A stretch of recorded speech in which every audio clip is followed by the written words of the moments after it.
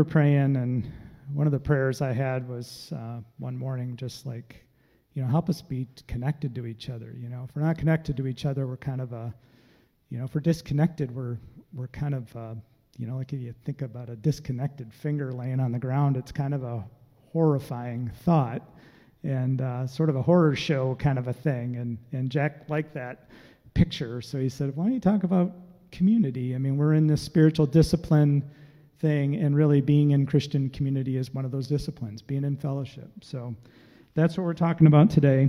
You don't have all the nice notes that you usually have with Jack's messages, with all the scriptures written down and all that stuff. So if you want to follow along in the Bible, there are Bibles in your pews. There'll probably be a different version that I'm going to be talking out of, but you'll be able to follow along. Ephesians 4, 7 through 16 we're going to talk about. And if you take notes, there is in the insert some room to take notes on. Just don't use this little half sheet, quarter sheet for notes, because I've got a plan for that at the end. You're going to do something else with that. So don't take notes on that. Should be in your bulletins. And if you don't have a bulletin, they're in the middle on a little table there. So, all right, that's out of the way.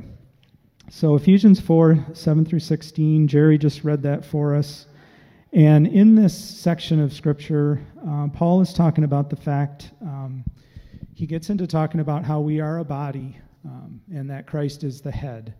And that's one metaphor that's probably the most common metaphor that's used for Christ in the church. Another big one is the marriage metaphor, but this body metaphor is very common throughout the New Testament. And actually in this section, there's a couple of metaphors, and the other one is that Christ is also our king, and we are his subjects. We're, the kingdom. And so he kind of mixes these metaphors together in this scripture. So, we started in verse 7, but I'm going to just read 8 through 10 to begin here and skip 7 for right now and reread from verse 8 to 10. Therefore it says, when he ascended on high, he led a host of captives, and he gave gifts to men. In saying he ascended, what does it mean but that he had also descended into the lower regions, the earth? He who descended is the one who also ascended far above all the heavens, that he might fill all things. So this little section in here, as he starts talking about giving gifts to men and then going on to talk about how we're connected to the body, he has this little aside in here where he talks about Jesus being ascended. And it seems to not fit at first read to me, but it really does. He, in his ascension, it's, I think, for me at least, growing up in the church, the ascension was one of those things that, the story of Jesus ascending on it's 40 days after his resurrection, and we know the story, but we focus on the resurrection, the crucifixion, resurrection, and then we might skip to Pentecost. Probably in the church I grew up in, we focused on Easter Sunday, and that was about it, Christmas and Easter, and you just did life in between. This year, we really took a focus on, the Lent time, thinking about the, time leading up to crucifixion and resurrection. And then when we hit that point, we spent this time in a term that I didn't even know called Eastertide, good tidings of Easter, the 50 days after Easter, and Ascension Day is on the 40th day. And I will say that in all my Christian life, I've never celebrated or done anything on Ascension Day. Maybe most of the time, probably never even realized it happened because it falls not on a Sunday, it's a midweek day. But this year, we decided, let's get together. And as, we think about the sun rising, the, Son of God rising to heaven, we decided to meet. We met up on Alpine behind Star Theater. I know some of you were there.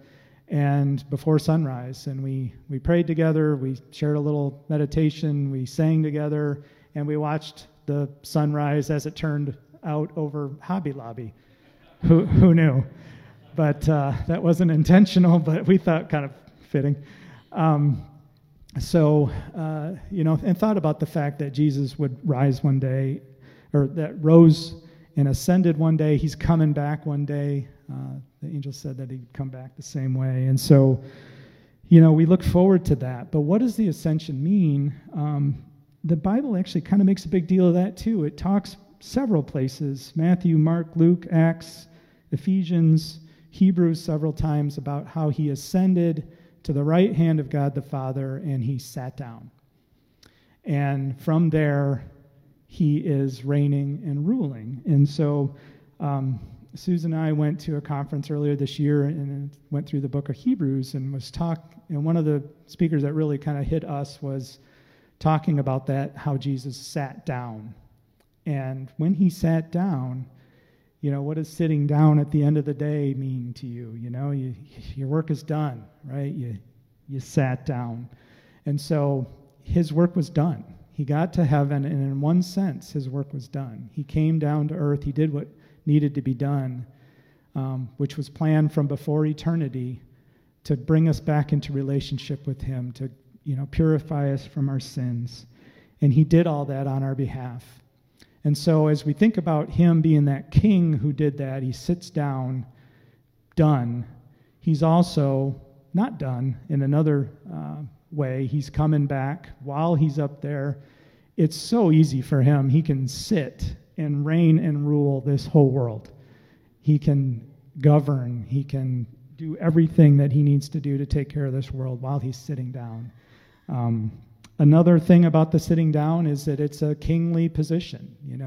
Kings ascend to the throne and they sit down, and so it's a picture of his enthronement.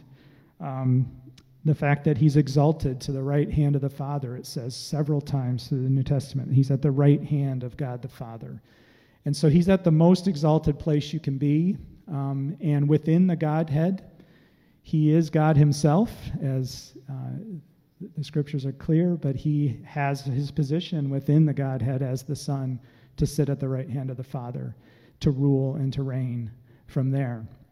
And so the other thing it says in the second part of verse 8, it says that when he ascended on high, he led a host of captives, and he gave gifts to men. So leading a host of captives, other versions say he took captivity captive.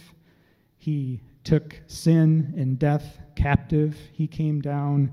And another picture is Ephesians 4:8 actually quotes in this spot Psalm 68, verse 18, that he ascended on high, leading a host of captives in your train, and receiving gifts among men, even among the rebellious, that the Lord God may dwell there.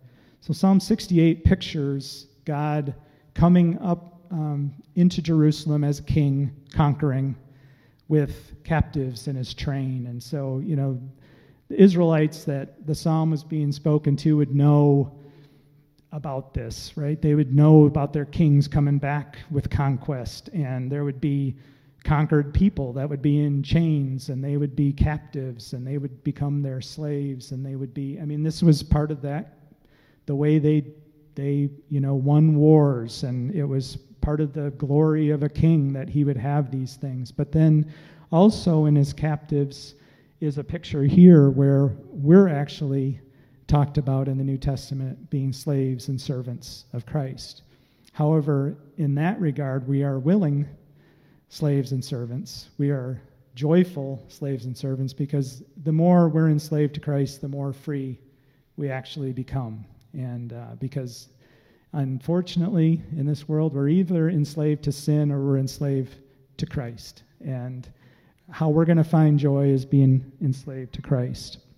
And so in this kingly kingdom subject metaphor, we're the kingdom subjects, and we're going to find our freedom in being willing and able and joyful in following Jesus in that way. And then it says that if he ascended, he would only ascend if he he wouldn't have ascended had he not descended first. And when he descended, he came and he overcame sin and death, and he gave us freedom and life from that position. And as well, he sustains all things by the word of his power. and he gave gifts to men. Ephesians 4:10 says that he fills all things, and that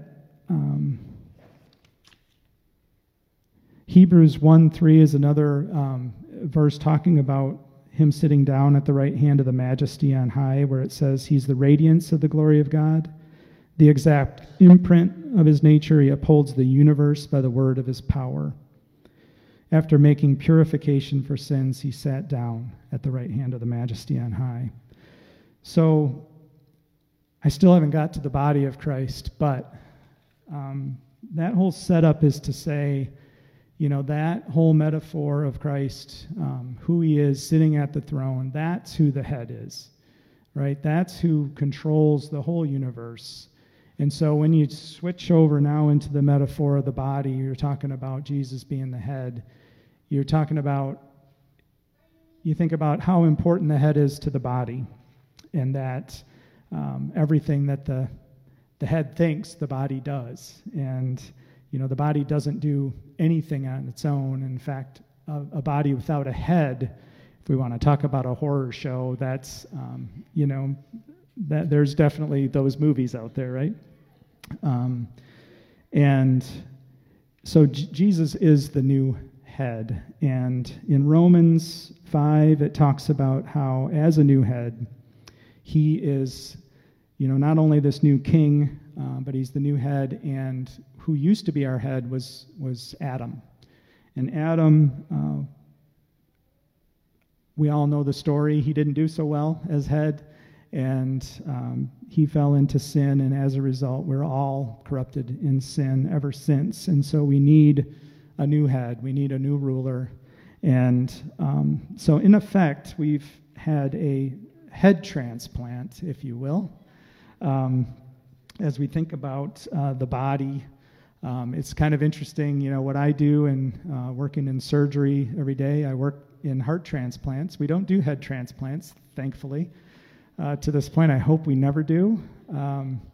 But we do heart transplants. And when you think about the body as an individual, and then the body as a corporate, Jesus being the head, we all start individually coming to Christ needing a heart transplant, right? We all have these diseased old hearts, and we need a heart transplant. And so Ezekiel 36 talks about that. It says, I will give you a new heart and place a new spirit within you. I'll remove from you your heart of stone, give you a heart of flesh. So what that entails is, Jesus invading us, right, with his spirit, and us becoming new in him. And all of us who follow Jesus know that experience of him giving us new desires in our heart. And really, I think that's what we're talking about with the heart transplant, that there's a new desire center within us. There's the old desires have been put to the side. Not that they're completely gone, unfortunately, they're still in there. And an interesting thing about surgery with heart transplants is when the old heart's taken out, there's actually a little bit of that old heart still there. They don't take the back part of the upper heart is left to sew the new one onto it, and so it's actually the pacemaker portion of the heart remains. And so often, if you look at an EKG on a heart transplant patient, you may see two little blips where it's trying to start a heart rate, but the one is cut off from actually sending impulses to the new heart because those nerves have been cut. So you get, and consequently, there's drugs that you can't give a heart transplant patient because they won't work, because they work through the nervous system of the body, and they won't work on a heart transplant patient. So just interesting things about that I felt have kind of application for, when God puts a new heart in us, it gives us these new desires. But then we find, why do we still have these old desires? It should be gone. Like, why do we still struggle with this? And, And what he tells us is those things are going to be there. We're going to keep struggling with those things until Jesus comes back. We'll be given new bodies one day, and we won't have that struggle. But while we're here, we still have the struggle, because that old man is still in there. That old flesh is still, the rim of it is wanting to send a heartbeat, and, we need to reckon it dead. And that's the difference also as a Christian, between a Christian and the world. The world looks at its fleshly desires without Christ, and it thinks, that's the answer. I just need to feed my desire, right? As long as my desire is there, then it must be good. And in fact, the thing that's going to hurt me is if I try to stop that desire, right? And especially in the area, in this culture of sexuality, that's been just, no holds barred. Like, whatever that desire is, it must be good and it must be fulfilled, or it's damage to me, or it's dangerous even. So you even see how the Christian message can be looked at as a dangerous message, because we say we're to kill those desires. We're to put them to death. The old man needs to be killed. Dietrich Bonhoeffer was a theologian in Nazi Germany. He ended up getting executed by the Nazis, but he wrote a great book called The Cost of Discipleship, and he has this quote that says, when Christ calls a man, he bids him come and die. And it's the only religion, really out there that asks that. The great news is he doesn't bid him to come and die so that there's no life, right? We're given a better life, a replaced life. John Piper says it a little bit differently. How we live is in kind of a sacred schizophrenia. In this world, we know the things that we ought to do. We just don't always live them out, and so we feel that, right? We feel the tension of that. Like, we know the spirit within us is contending for the truth, and then the old man is wanting to fight with it. So it means that we have the spirit, and that's a good thing, because that battle is going on. And so we have these members of the body. We're meant to be connected to the body. We're meant to be connected to the head. But again, think about the body. We're not meant to be, if we're a finger, we're not meant to be connected directly to the head, right? I mean, we need to be in the place that we're meant to be, or that becomes kind of a horror show. We need to be connected, or we're lifeless, or we're not functional. And even, I'm moving my finger without not a lot of effort on my part. I can talk to you and move my finger, but it's taken, there's got to be some impulses going over there. I've got to be sending thoughts that way, or it wouldn't do. It's not doing it on its own. I'm controlling that. Like, I can stop it and keep talking, and then I can keep it going again. Is that not amazing? Seriously. Do we sit here like this is just regular everything, but this is amazing that we can just do stuff like this.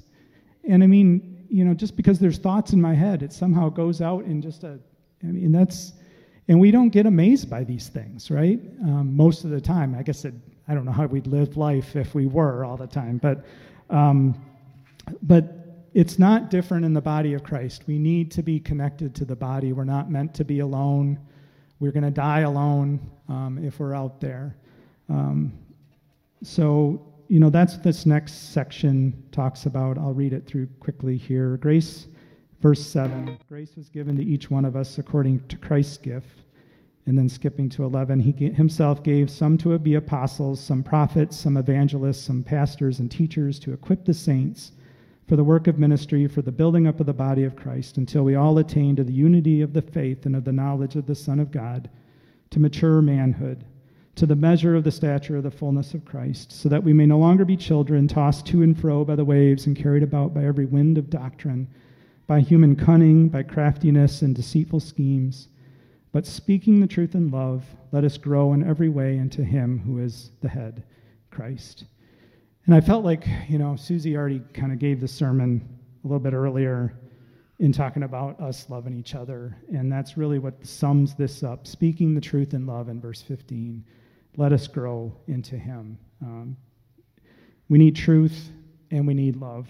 And you see it right down each verse leading up to that. Verse 11, the apostles, the prophets, the teachers, the pastors, the evangelists, they're all truth agents. They're all meant to be building up the body. They tend to be the leaders, their offices in the church, Jack and Becky. As an elder, I'm called to be a shepherd. These are callings, but they also are gifts throughout the body. Like, you all have amongst you those gifts. And then there's a whole list of other ones that we see in Corinthians and Romans that I'm not going to get into. But verse 12, they're all there. We're all needed. All our gifts are needed to bear for this body to work at all. You can't just have the head and then whatever the pastor's teacher, those offices might be like the shoulders or something. You're still pretty deficient. And so verse 12, it basically says you're needed by the church and the church is needed by you. And then 13, the goal of this is that we would all have a unified knowledge and a grasp of truth, so that in the second part of verse 13, we would all obtain a sort of a corporate Christ-likeness, that we become this body that grows and is mature. And then in verse 14, it says, for the individual too, what this means is some stability, that we're not tossed around by, what Facebook and the news will likely do to us out there, but we can have stability. And so the result is, verse 16, kind of the sum up, from him the whole body, joined and held together by every joint with which it is equipped, when each part is working properly, makes the body grow so that it builds itself up in love. So all that to say, we're part of the body. You're meant to be part of the body. You all have gifts. Verse 7, he gave gifts to all of you. And so it's a matter of, the leadership here to help identify those things. How do you discover those things? Questions to ask yourself are, first of all, have you had the heart transplant, right? Are you connected to Christ? You got to have that, or you obviously won't have the rest. But then, am I connected into the body? And do I have a heart to serve the body? Do I want to, see the body grow? And how these things, play out too is, the disciplines that Jack has been preaching about, the regular things, discovering those gifts comes in community. Like, as you are in relationship with others and as you're seeking to serve, you find out what those things are as you're serving. I think about Jack years ago, he said yes to giving a talk on a weekend that, he didn't know he just said yes, right? He was willing to serve. And when he gave that talk, I don't know how many people came up to him after that talk and said, Jack, have you considered a call to being a pastor? And him, as a banker at that point, said, no, never have, but I really kind of hate this banking thing, so I don't know, maybe I'll start praying about that. And, we were driving here this morning. Susie, we drive past American Seating Company, and Susie says to me, do you ever get just like a memory out of the blue? I'm like, I don't know, what are you talking about? And she remembered having these little desk seats at home, the little kids sort of desk chair combination, and she used to put her brother in the thing and tell him, she wanted to be a teacher. She was like, I'm going to teach, so her brother had to be the student. And so she was teaching. And she even thought, she went to college, she thought maybe she took some teaching classes, and she was like, oh, I don't think this is for me. And now, all these years later, here she finds herself a teacher. And, that gift is definitely there and flourishing. And so I'm not going to go through the whole congregation and tell you all these gifts, but just to say, it's in the doing that you find the gifts. And so do what you already know how to do. Pray for the Spirit's leading. Be in community. Ask those around you, what do you think? Do I have this? Do I have that? I don't know. And And then I'm going to close with Dietrich Bonhoeffer also wrote this great little book called Life Together. When he was in fellowship and before he went to prison was out of fellowship. And we recognize that visible fellowship with other believers is a great privilege and a great blessing by the grace of God. And I think we all know that with this whole COVID thing that hit us and forced us to be out of relationship in so many cases. And so we can't take it for granted. And, persecution may come here. Who knows? I mean, it's definitely in other places of the world where we can't, they can't gather freely. So it's not something to be taken for granted. And he also says that we belong to each other in and only through Jesus Christ. When we're connected, it's through the body of Christ, right? We're all here because of Jesus. We're not, we may be connected to each other in, some club outside of church stuff, but really our vital connection is through Christ. And we approach each other, and we forgive each other, and we love each other through Christ. The body of Christ is not an ideal that we're trying to make happen.